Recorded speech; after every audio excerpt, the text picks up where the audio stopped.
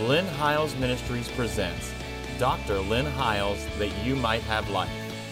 And here's your host, Dr. Lynn Hiles. I want to welcome you back to the program again today and thank you for taking time out of your schedule to value what we're saying enough to join us every week and to let us know you're enjoying it. It really is an encouragement to us. Your cards, your letters, your emails to the ministry are just absolutely a blessing to us. And it helps to encourage us because I know we're saying some things that might really stretch your thinking. But I really think sometimes we've held back so long that somebody needs to say some of this, even though it may be a little deep for some, and yet maybe not so much deep for others. But to challenge our thinking into looking at some things maybe from a different perspective than we have before. What we've been studying over the last several weeks, I think for about 5 weeks now, we've been doing a series on the book of Hebrews, and we're going to continue to do that, and we're going to continue today with chapter 2. We have laid a lot of foundation over the last 5 weeks, and if you've missed any of it, you can go back and review it. It is available to you. We have archived everything we have aired to date. We have archived it in our YouTube channel on YouTube. And it is also available via a podcast through iTunes, the audio portions of it, and also as an RSS feed for your Android device. The easiest way to get any of that is simply to go to our website at lynnhiles.com.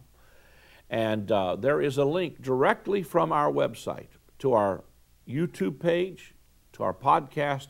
That's the easiest way to go there. Just simply click on that link. It'll take you directly to that. And if you sign up and subscribe to that, you will be notified every time we upload a new program. There's no cost for that. It is absolutely, we are spending a lot of money to be able to give that to you for free to get the gospel out. It's the faithfulness of our partners that enable us to be able to do that. So if the Lord lays it on your heart to sow something back into us after we've sowed into you, then we welcome that. We appreciate it. But it is there so you can go back and review, and that way you could catch up on some things that we're saying. Because I've said a bunch of stuff in the last 5 weeks that I think are absolutely revolutionary as it pertains to the book of Hebrews. The book of Hebrews, of course, is written to Hebrews. It's written to Hebrews who are in the transition from an old covenant paradigm to a new covenant paradigm. It's written to a bunch of people who are literally Hebrews, who are 30-some years into the new covenant, and all kinds of pressures are on them to go back to Judaism and to go back to the old covenant. And they are being pressured. They're losing the spoiling of their goods. Loved ones are dying in the arenas. And whoever writes this book, writes this incredible treatise of New Covenant truth, probably one of the most powerful pieces of Scripture, I think, in the New Testament that describes the New Covenant. And what he begins to reaffirm to these Hebrew believers is that everything about this New Covenant is better. It's got better promises, better blood, a better priesthood. It's got a better tabernacle. It has better sacrifices. It has better offerings. It has better faith. It has a better city. It has a better tabernacle.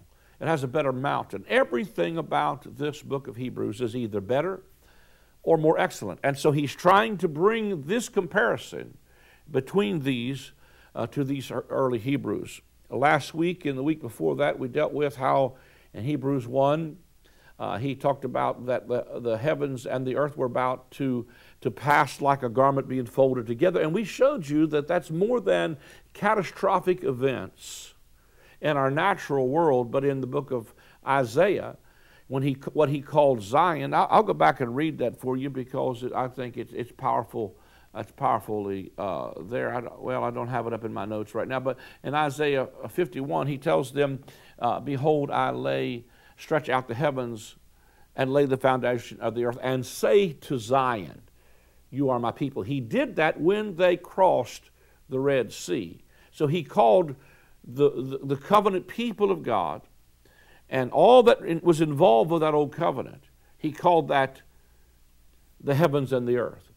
When I see in the second chapter of Hebrews that the world to come, he did not put in subjection to angels, but he put them in subjection to a son.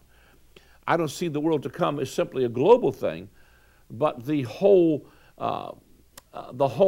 lifestyle of the new covenant that was coming with its new tabernacle, with its covenant people that includes both Jew and Gentile, with its new covenant, with its everything about it being new, that was the heavens and the earth that were about to come on the scene, and one was about to be folded together like a garment, and they were about to be changed. And I talked about how that old garment was the one I believe Jesus talked about when he said, you don't put a piece of new cloth into an old garment. He's talking about an old covenant system that you don't just patch it up, but you're going to have to change it. That's the change that was coming. And the world that was to come was the coming age of the new covenant. And we dealt with a lot of that in the first 3 segments when we talked about the last days. Were not the last days of a global situation. They were the last days of an age.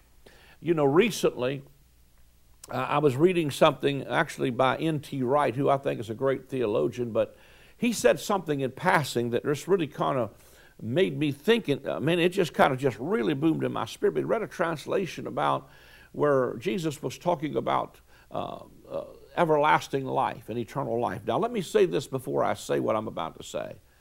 I do believe that eternal life includes going to heaven. But I think one of the biggest problems we have in the church is that we have made the gospel about how do I get from here to there, instead of realizing the gospel is about how to get what's happening there to operate here. Thy kingdom come, thy will be done in the earth. It is about God making all things new.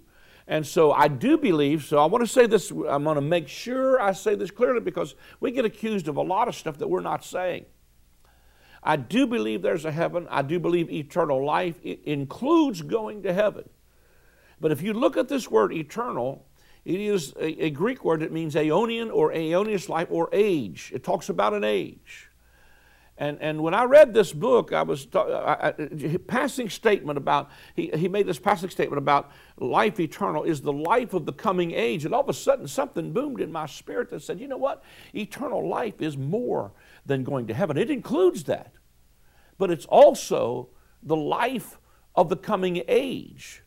That what the life of the coming age to the hearer of the first century was not the old covenant of death, but the new covenant of life that Jesus defines. He said, this is life eternal, that you would know the Father. That's eternal life, is knowing the Father. Now, all of a sudden, I begin to realize that the life of the coming age was living life in the context of sonship, knowing God as a Father. And you know, that's not a strange concept to most of us in the church to call him our Father. But you see, Jesus, they were about to stone him to death because he called God his Father.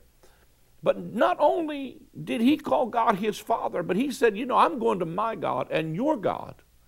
I'm going to my Father and your Father. And so he includes us in this parenthood, if you will, of God, where he begins to include us, where we can know God not as a slave master, or that we would be servants of God. That's old covenant. That's what they felt like when they came out of Egypt. They were servants. God really wanted to make them sons, but they had such a slave mentality that they couldn't move away from that slave mentality. But I love, you know, even in the New Testament, John 14, when Jesus said, I will not leave you comfortless, the Greek word for comfortless there is orphanos, which is the word we translate orphans. I'm not going to leave you orphans. You have a Father, and you're going to live life in the context of sonship with a father-son relationship, because the life of the coming age was a life in a relationship with a Father who would become your divine supply. Now let me come and read this, and I think I'll just read it to you from the Message Bible because it makes it so much clearer. It said it was crucial that we keep a firm grip on what we've heard so that we don't drift off. If the old message delivered by angels was valid and nobody got away with anything, do you think we can risk neglecting this latest message, this magnificent salvation? Now, the first message delivered by angels, again, he's dealing with the old covenant of the law.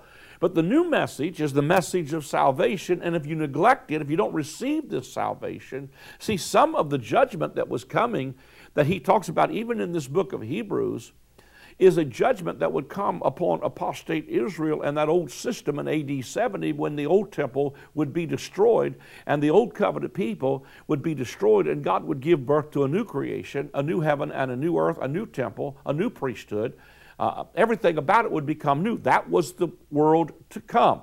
That was the life of the coming age. And we are not waiting on that. We should be living in that right now with ongoing results because we're a part of that whole new creation.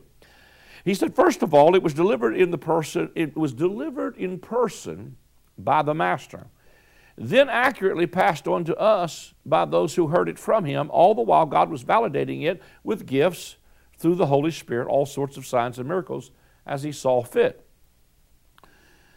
God didn't put angels in charge of this business of salvation that we're dealing with here. I like that. He didn't put angels in charge. He put a son. Watch this. It says in Scripture, what is man? Let me go back and read again, verse 9. God didn't put angels in charge of this business of salvation that we're dealing with here. It says in Scripture, what is man and woman that you bother with them? That's a quote from Psalm 8. When he said, when I consider the sun, the moon, the stars, and the works of thy hands, and all that thou hast created, what is man that you are mindful of him, or the son of man that you visit him? You made him a little lower than the angels. You crowned him with glory and honor, and you gave him authority and dominion over the works of your hands. God did that not to angels. He did it to a man and woman of God. He did that in Eden's misty garden, and that man and that woman lost that dominion, but Jesus restored it through his death, his burial, and his resurrection. It said, what is man and woman that you bother with them? Why take a second look their way? You made them not quite as high as angels, bright with Eden's dawn light. Then you put them in charge of your entire handcrafted world. God put man in charge. I wish we could really get the people of God to realize, and the believers, their authority and dominion. I think we really, you might think me to be crazy, but I really think sometimes we need to really stand, and I do this, and pray and rebuke even some of the storms that come, because I don't know that we really realize the full authority that we have and the power to speak to things and to change circumstances that are around us. Even as it relates to our own bodies and our own health and our own families, we need to begin to speak some things, because where the word of a king is, there's power. And dominion belongs to the people of God. The authority of the believer is we've got authority over all the works of the enemy. That's why when Jesus, of course, began to heal the sick and raise the dead and cast out devils, they started knowing the kingdom of God has come to us, because we're seeing a demonstration of something we've never seen before. When even the winds and the seas obey him. Man, that's powerful. They said, what manner of man is this that even the winds and the seas obey him? I'll tell you what manner of man it was. It was a man who was back to relationship with God, with dominion as high as a bird can fly, deep as a fish can swim, and even above through his death, burial, and resurrection, higher than the heavens, deeper than the deepest depth, that there's nothing outside of his jurisdiction. But when God put them in charge of everything, nothing was excluded, but we don't see it yet.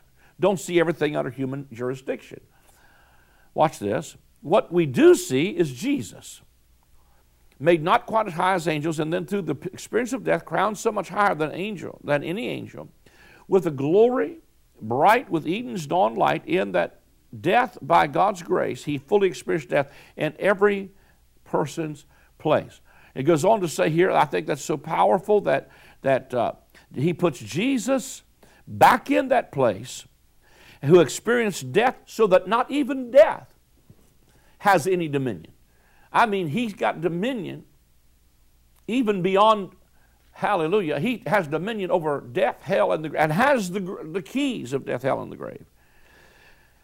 He said, it goes on to say, it makes good sense that the God who got everything started and keeps everything going now completes the work by making the salvation pioneer perfect through suffering, as he leads all these people to glory.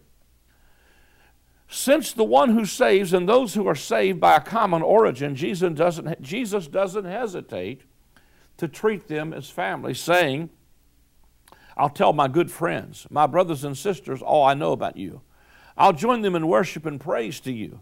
Again, he puts himself in the same family circle when he says Even I live by placing my trust in God, and yet again I'm here with the children God gave me.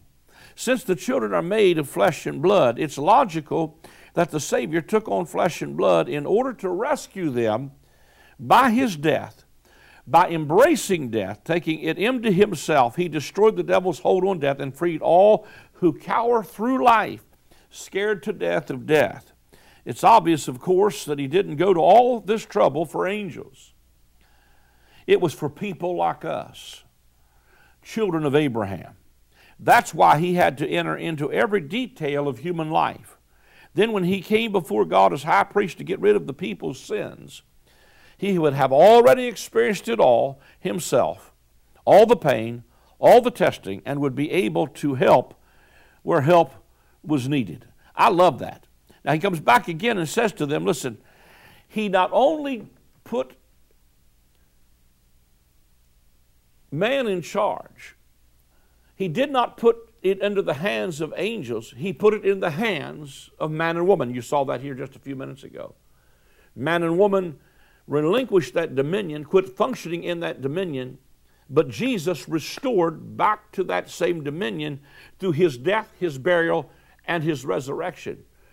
Amazingly, the curse of Adam was death, and Jesus, through death, destroys him that has the power of death, that is the devil. And I said to you in an earlier segment, it's amazing to me that the first Adam, he left heaven's splendor and was joined to his bride through rebellion and disobedience, but Jesus left heaven and was joined to his bride through obedience, and because his obedience reversed Adam's disobedience, and that Jesus' death reversed the curse of death on the human family and was restored back to dominion with this ongoing work of new creation and bringing about the salvation to humanity.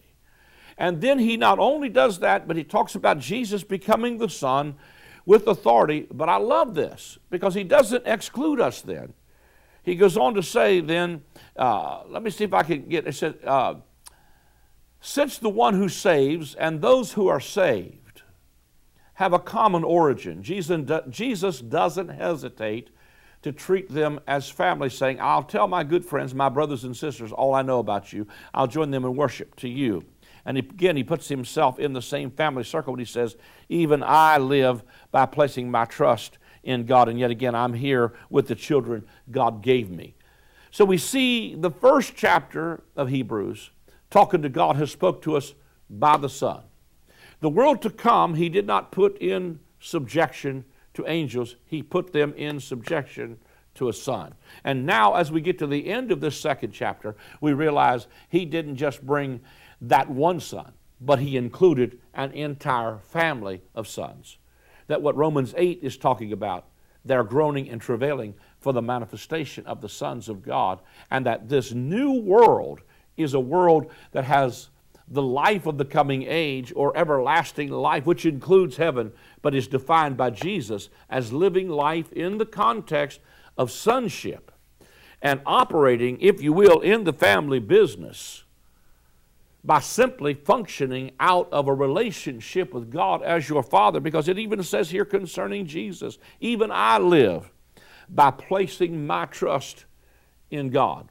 See, that's what sonship is about. Let me go back. I think I could grab this real quick, but Romans 8 is so powerful in the Message Bible because that's what it talks about, living life in the context of sonship. But let me just begin in verse 1 of Romans 8. It says, with the arrival of Jesus the Messiah, and again, this is the Message Bible, that fateful dilemma is resolved. Those who enter into Christ being here for us no longer live under a continuous low-lying black cloud. A new power is in operation. The Spirit of life in Christ, like a strong wind, has magnificently cleared the air, freeing you from a fated lifetime of brutal tyranny at the hands of sin and death. So Jesus, through death, released us from the brutal tyranny of the law of sin and death. God went for the jugular when he sent his own Son. He didn't deal with the problem as something remote and unimportant. In his Son, Jesus, he personally took on the human condition, entered the disordered mess of struggling humanity. That's what we just saw in chapter 2 of Hebrews. He became a human because it had to be If death came by a human, if it came through flesh and blood, it has to come. He did not take on him the nature of angels. He took on him the seed of Abraham. You see, Jesus didn't come when he came on the scene to give us more promises. He came to come to deliver the promise. And one of the promises was to Abraham, I'm going to give you a seed that's going to make your name great, and this seed is going to bless the nations of the earth. This is Jesus, who didn't take on him the nature of angels, but he took on him the seed of Abraham. He became a man. The Son of God became the Son of man, so that the sons of men can become the sons of God. And to as many as received him, to them gave he power to become the sons of God. And so he didn't just enter he went for the jugular when he sent his son. He didn't deal with the problem, something remote and unimportant in his son Jesus. He personally took on the human condition, entered the disordered mess of struggling humanity in order to set it right once and for all. The law code, weakened as it was, always was by the law code, weakened as it always was by fractured human nature, could never have done that. The law always ended up being used as a band-aid on sin instead of the deep healing of it. And now what the law code asked for but we couldn't deliver is accomplished. I love this. As we, instead of redoubling our own efforts, simply embrace what the Spirit is doing in us. See, that's what he was talking about. See, sonship is simply embracing what the Spirit is doing in us. What did Jesus say back there in Hebrews 2? That he himself was subject to the Father, that he himself lived this life in the context of depending on God for everything that he needed. To me, living the life in context of sonship is not just a life of keeping rules. It's learning how to do what Jesus said. I don't do nothing unless I see my Father do it. I don't say nothing unless I first hear my Father say it. Oh, God, help us to come to the place that we can learn how to live out of this relationship, this father-son relationship. I believe God is so anxious to have a relationship with us as a family because his whole heart's desire was a family for himself and a bride for him and a bride for his sons. A royal family, if you will, that would be his vice regents in the earth. Just kind of like, I think even when God called the children of Israel out of Egypt, he said to them, I'm going to make a whole nation of priests. I think God was probably excited when he brought them out thinking, oh God, for the first time I'm going to get to have personal relationship where every man, woman, boy, and girl will have access to me. I'm going to make a whole nation of priests out of you. And I believe that God's intent would have been to take the nation of Israel and to use them as his vice regent in the earth to bring about new creation and to distribute, if you will, to release in the earth the kingdom. I think that was kind of his heart. But the people said to God at the foot of Mount Sinai, when the moment God came down on the mountain and the cloud engulfed it, the people said to Moses, we're afraid of him. You go talk to him, and whatever he says to you, we will do it. And the people forfeited a personal relationship with God for a mediator system. And God said, if that's the way you want it, then bring Aaron and his sons up. And he made a Levitical priesthood out of them.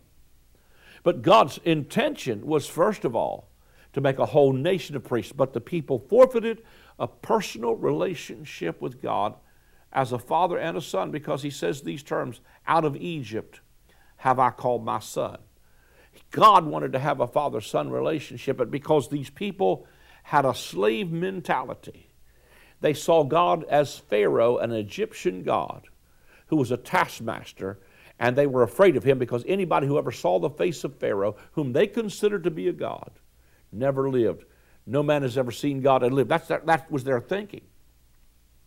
But see, even when God gave them the law, see, I believe that God's original intention with them was to have a nation of priests that would live out of relationship with him, live it out of, instead of embracing rules, simply embracing what the Spirit was doing in them.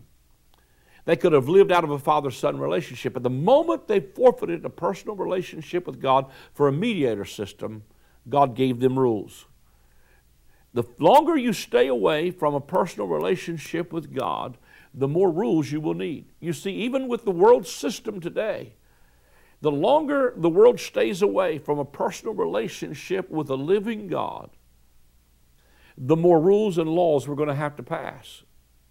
But the moment you bring them back into relationship, you don't need as many rules, because when you live out of the Spirit, that becomes the divine supply. It's almost, to me, the picture of, in the beginning, God created the heavens and the earth was without form and void, and darkness was upon the face of the great deep.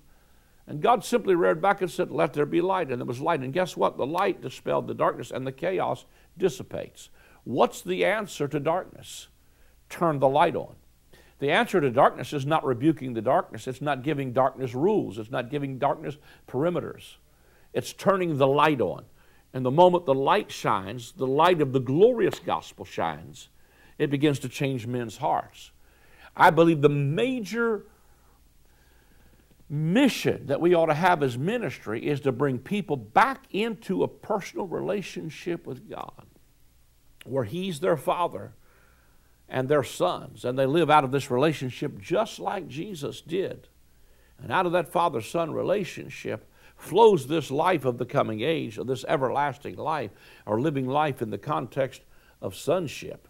But you know what? Peter gets a hold of that. God finally restores what He's doing in the life of the believer, not just the Jewish nation, but the life of the believer, when He said to them in that first century, you're a chosen generation, you're a royal priesthood. God brings us back in the new covenant to the priesthood of the believer, where every person has access to the living God, and every person has access to Him as Father, with the Spirit of God as the divine supply. And it is out of that that He's able to secure us who are tempted or tested and tried, because He was tempted and tried in every way like we are, yet without sin.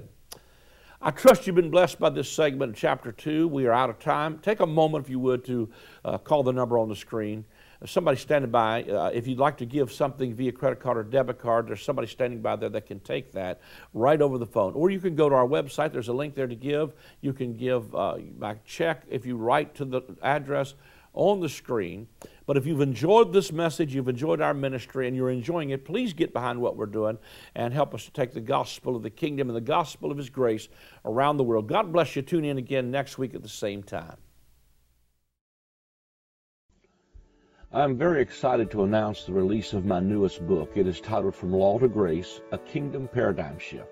In this book, we talk about how the gospel is not about a law you have to keep. It is about receiving a life that will keep you. It is not about living this life out of fear. It is about living a life of faith. It is not about rules. It's about a relationship with a loving Father. It is about moving from the old covenant government of condemnation to the new covenant government of affirmation. It is about living life as a citizen of the kingdom right now.